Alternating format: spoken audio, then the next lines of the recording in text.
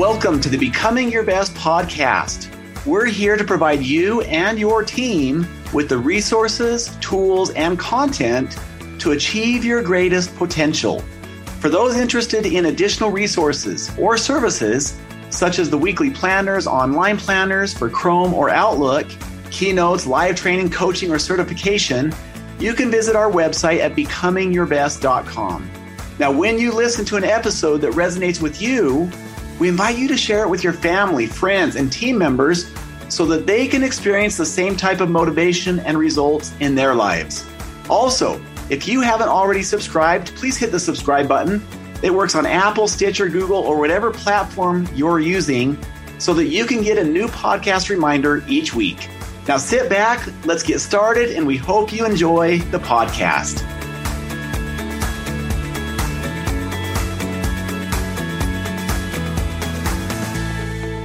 Welcome to all of our Becoming Your Best podcast listeners, wherever you may be in the world today.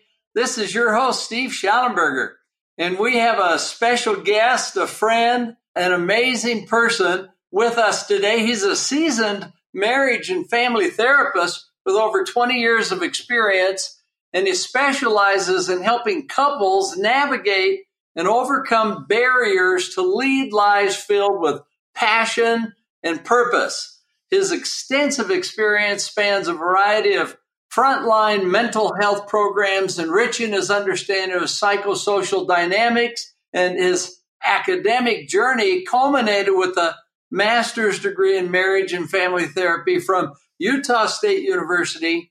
Known for his innovative approach, he discovered the profound impact of relational components in addiction recovery during his early work at the New Choices Substance Abuse Program. His contributions to the field continued post-graduation, where he played a pivotal role in establishing one of the first drug court programs in Wyoming. So welcome, Emil Harker. Man, that was a long introduction. We should have cut that in half, you know? I know. We're just warming it up. Yeah, that's right. You know, it's interesting because my background in addiction, like right out of the bat, when you work in addiction, one of the big problems with people's longevity of overcoming their addiction has to do with their relationships. Because what's the number one reason why people relapse? It's because they get a fight with their wife or their boss, and they're going, you know what? I'm done. So I was warned, Emil, you're going to have a really hard time getting your relationship hours at a substance abuse program. Because as a therapist in marriage therapy, you have to have so many hours of relational therapy. And so what I started doing, I started looking at how do I incorporate relational dynamics in the success of my clients that had, substance abuse or addictions. And what I found was everybody has some kind of an addiction to something, whether it's a thought that's a negative thought that you're addicted to, and you just keep holding on to it. And you know it's destructive, but it provides you a sense of comfort.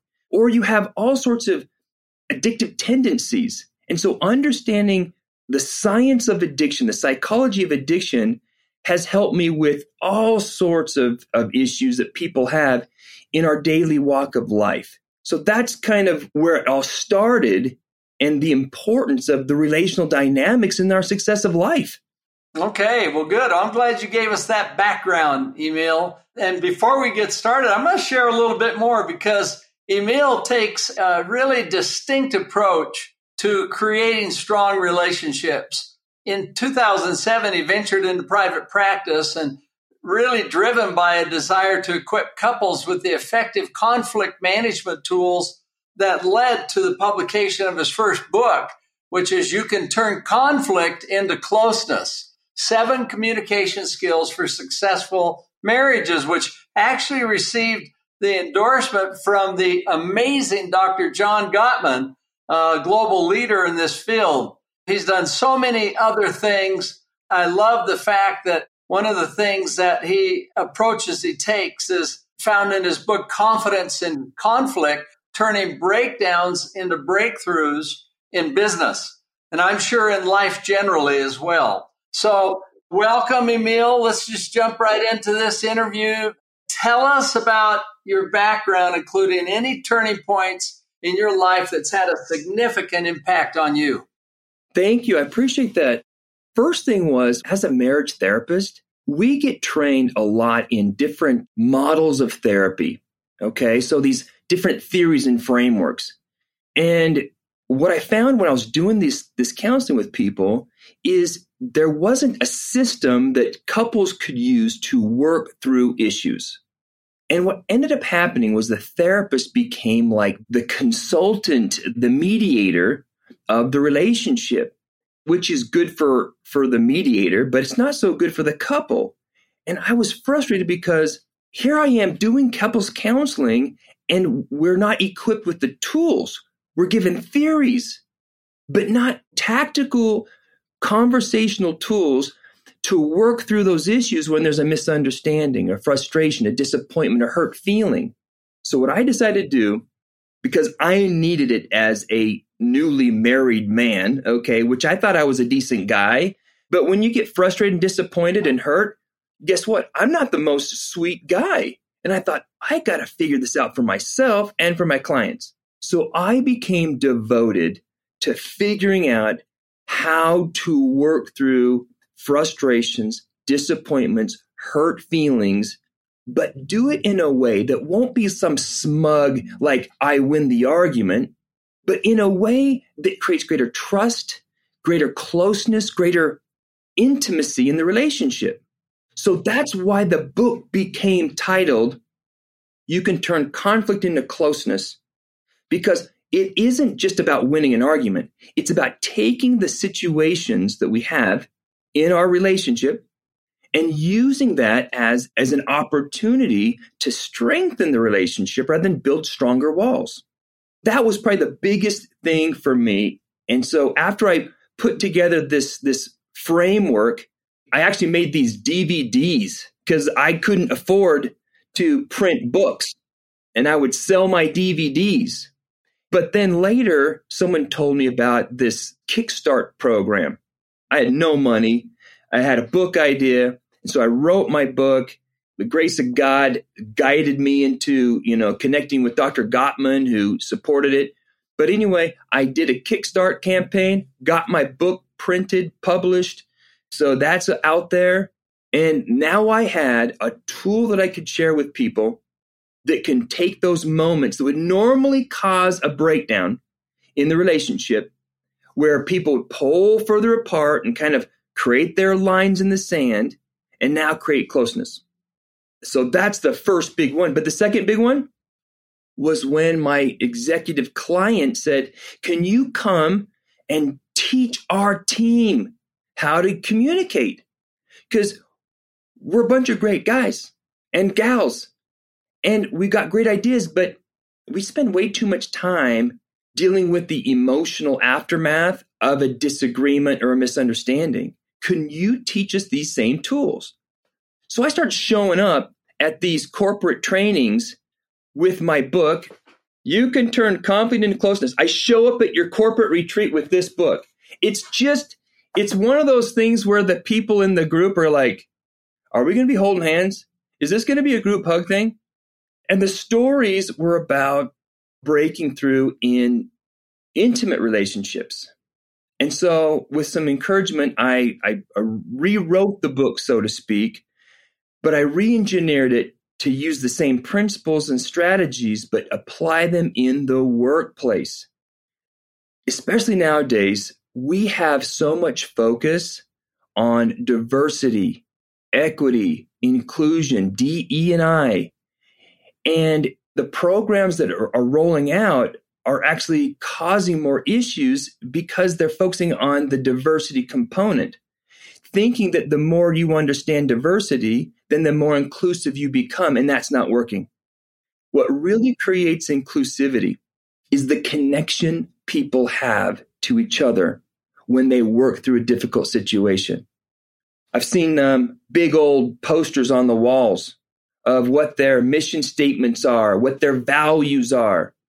Trust, respect, inclusion, diversity, cooperation. Those are beautiful posters. But everyone who's worked in the world knows that you don't put posters on the wall expecting it to go into their hearts. But you get somebody to take a moment of frustration and disappointment and handle it well. Those two people now, they trust and respect each other. They got each other's back. And so the process of creating these values won't be some posters on the wall. It'll be by teaching them how to take that inevitable situation. Every business has them. Every relationship has them. And equip them with the tools they need to create a connection and a sense of respect and trust instead of, well, you're unreasonable. I don't like you. I'm not going to communicate with you anymore. So those would be the biggest breakthroughs I've had in my business in helping other people, really become equipped with the tools they need to make changes in their life. Okay, so I love it because I've had the chance to be in a couple of Emil's seminars where he's been invited to speak not only to a business group, but to couples. So what he talks about applies across the board, whether it's in relationships with a partner or a spouse, whether it's with children or business associates. The outcome is the same as building close, productive, happy, satisfying relationships. I like that. So if you don't mind, let's just get into this, Emil. What could someone do? You take a unique approach here in how you do it. So what are some of the high points? And this fits right in with becoming your best. You're spot on that because it's as we develop these skills that we become our best and able as an individual when a situation takes place to get to a better place. We take responsibility for that. And if another person has those skills, great. That makes it easier, right? But what do you recommend? How do you go forward? What's unique about what you do? And what are the tools that you think would be helpful?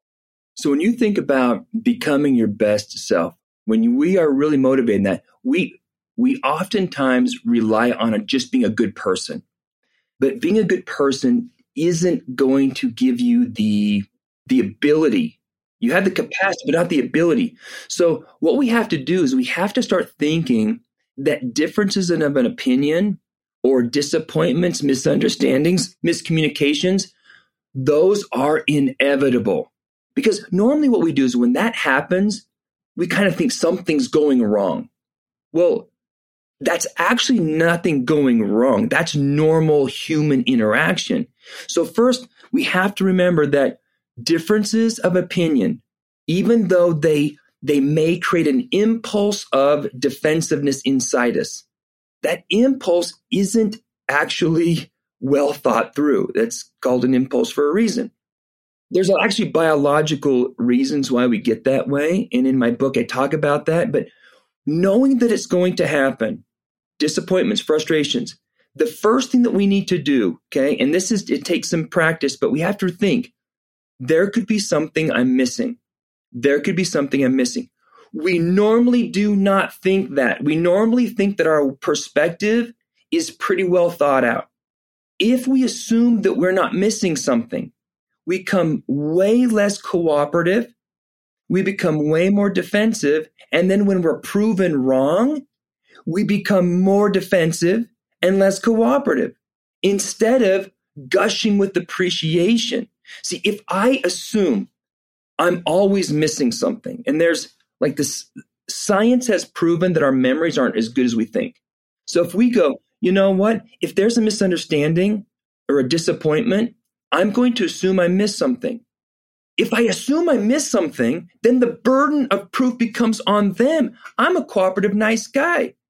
If their burden of proof is inadequate to point out that I missed something, by default, then they must have misunderstood or didn't manage their expectations.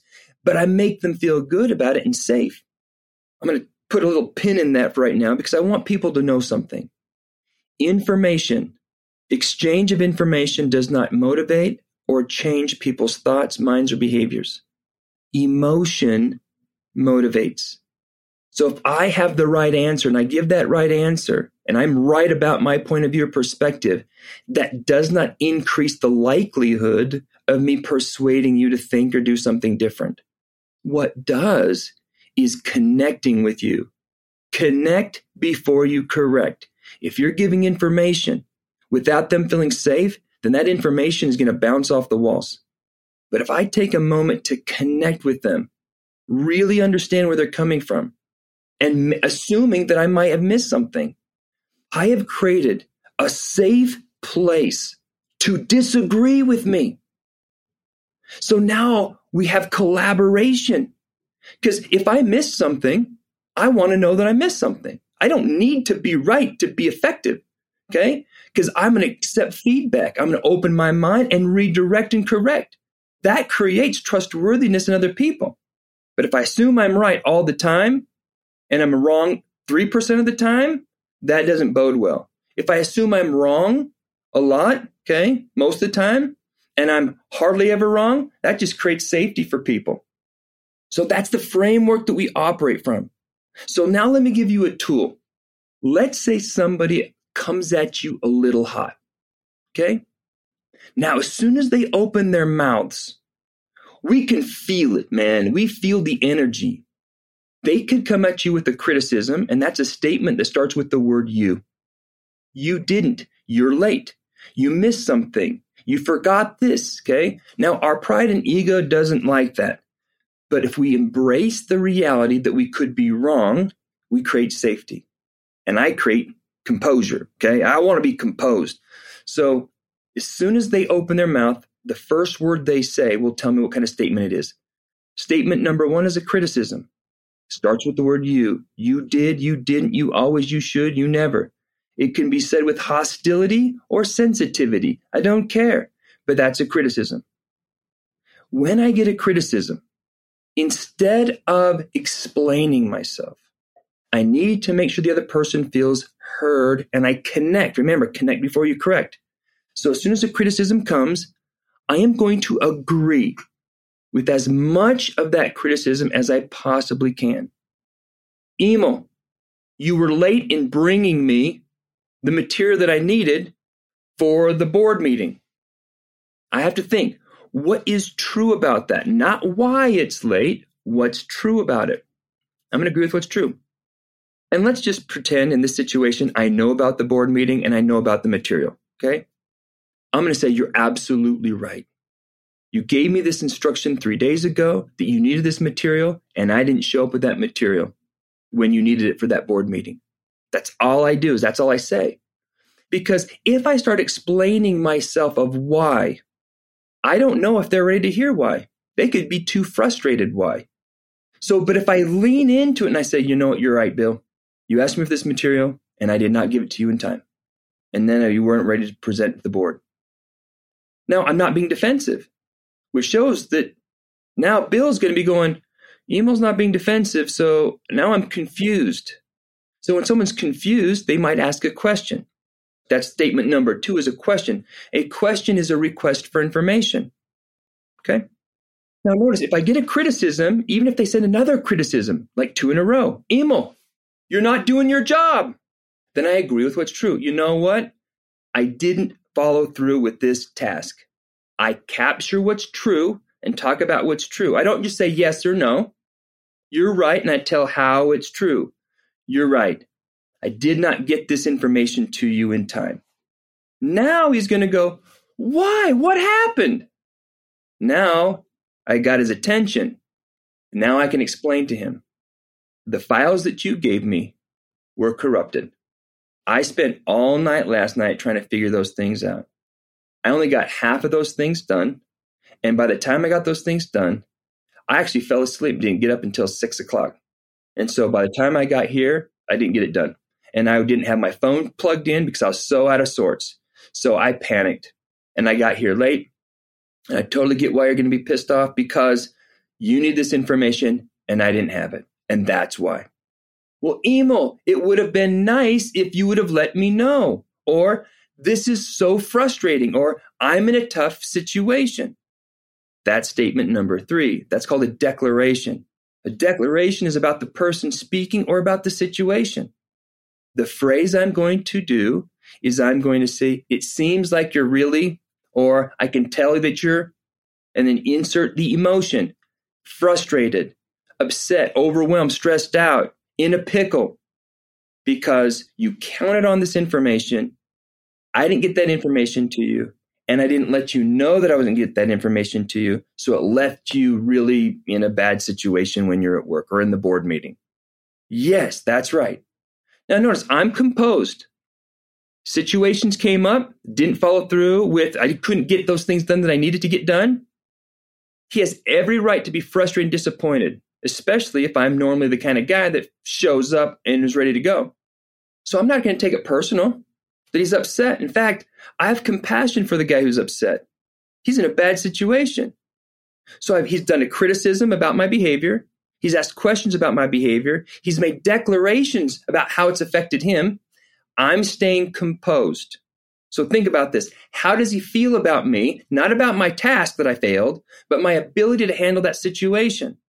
He's going, this guy's Emil's reasonable. He's humble. He's accountable. He's not reactive. He's not defensive.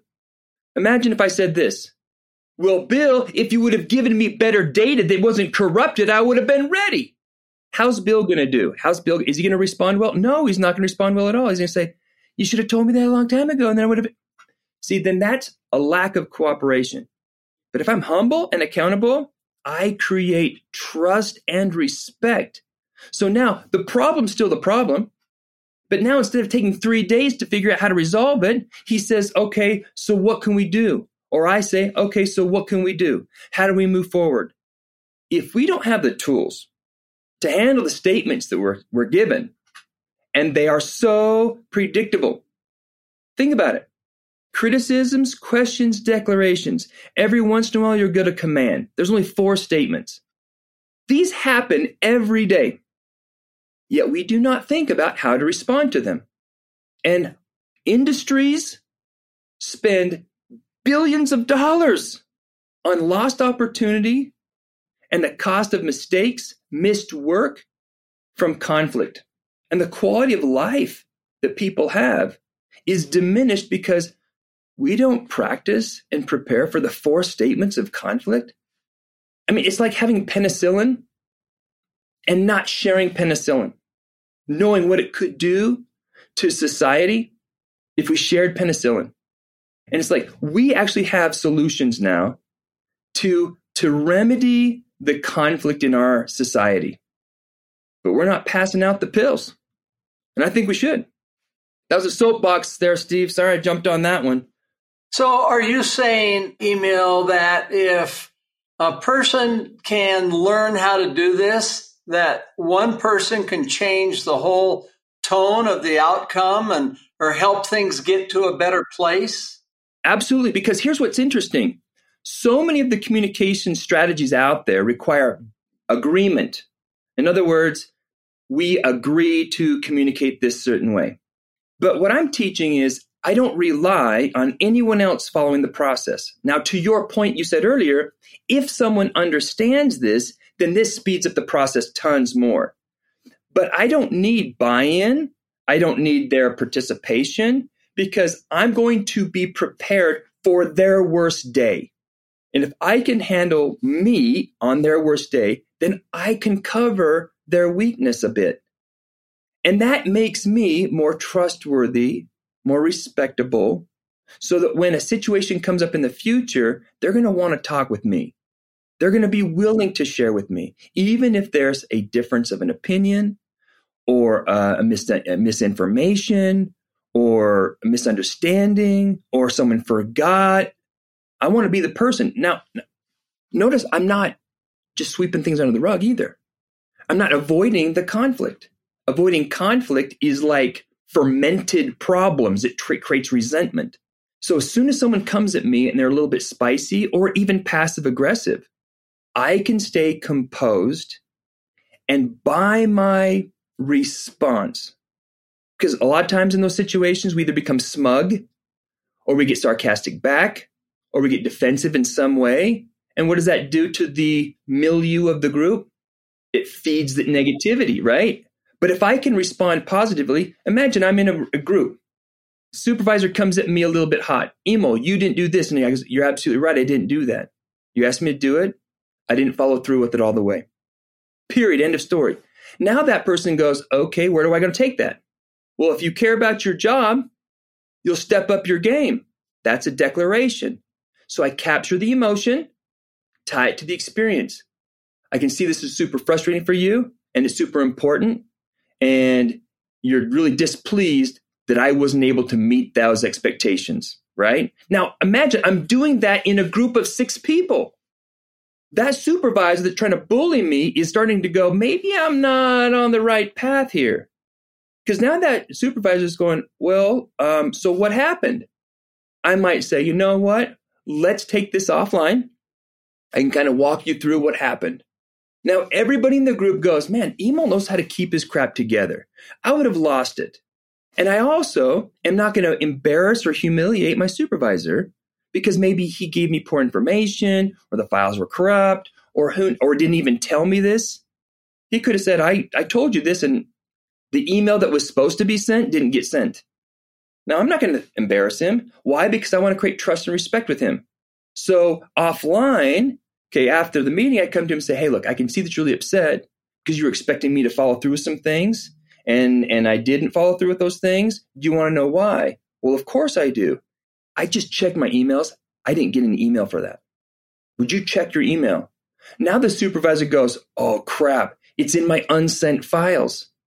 And what do? I go, no worries. That's happened to me millions of times. Okay. It happens to all of us. I got his back. I don't need to be defensive. And now how does that supervisor feel about me now? Everything is relational. Motivational is from the emotion. He trusts me. He respects me. So when there's another situation, is he going to come at me so hot? No way. Because I got his back and now he's got mine. And that's kind of the society in our workplace that transfers into home. We spend way more time at work than we do at home. And so how we feel, if we're not feeling energized, we're feeling, beat down from work, and we come home to our partners and our kids, low energy, no skills on how to deal with frustrations and disappointments, what's going to happen? Not good. Yeah, it really flows over.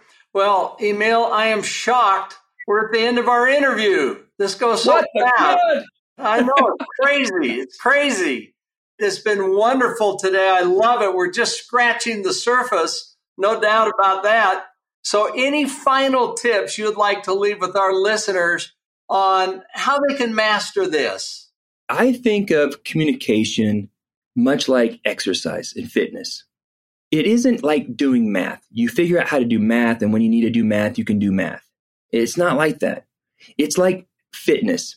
If you're not anxiously working out on a regular basis, then you're not going to be fit to handle the situation when a situation comes.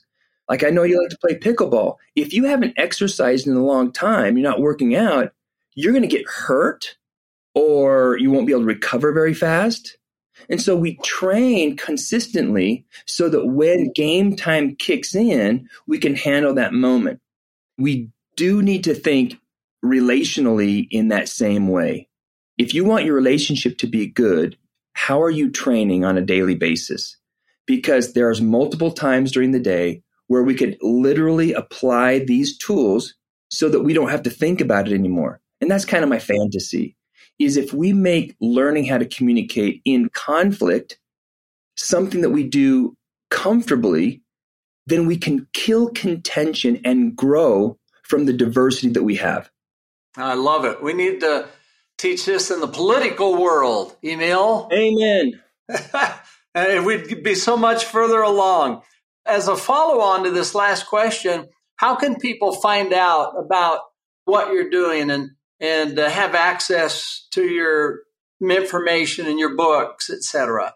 I would suggest people go to emilspeaks.com, emilspeaks.com. You can also just Google my name, EMILHARKER. There's lots of resources out there, but I have 2 different books depending on who you are and where your situation is. If you have a relationship with someone that's important to you in your life, then get the book. You can turn conflict into closeness. If you want to transform your culture in your organization or business, reach out to me, Emil at emilspeaks.com, and I will send you a complimentary book. and we can chat about what's going on in your situation. I'll support you whether you hire me or not. It's part of my mission. Emil is awesome. I love having the chance to work with him. And we're so grateful that you could join us on the Becoming Your Best podcast show today. Thank you so much, Emil, for joining us. Thank you. It's been a pleasure and a privilege to hang out with such an amazing guy like you. Yeah, I feel the same way. And we wish you all the best. I love you sharing about what your vision is and how you want to help people. That's wonderful. Good. I appreciate it. Have me back when you can. Okay, Steve? Okay, there we go. Well, and to our listeners, been great being together with you today. I love your energy about becoming your best. And I wish you all the best today in all of the things that you're doing. I know that as you do that, you're having a huge impact on all of those around you. So wishing you the best. This is Steve Schallenberger signing off. Thank you for listening to the Becoming Your Best podcast.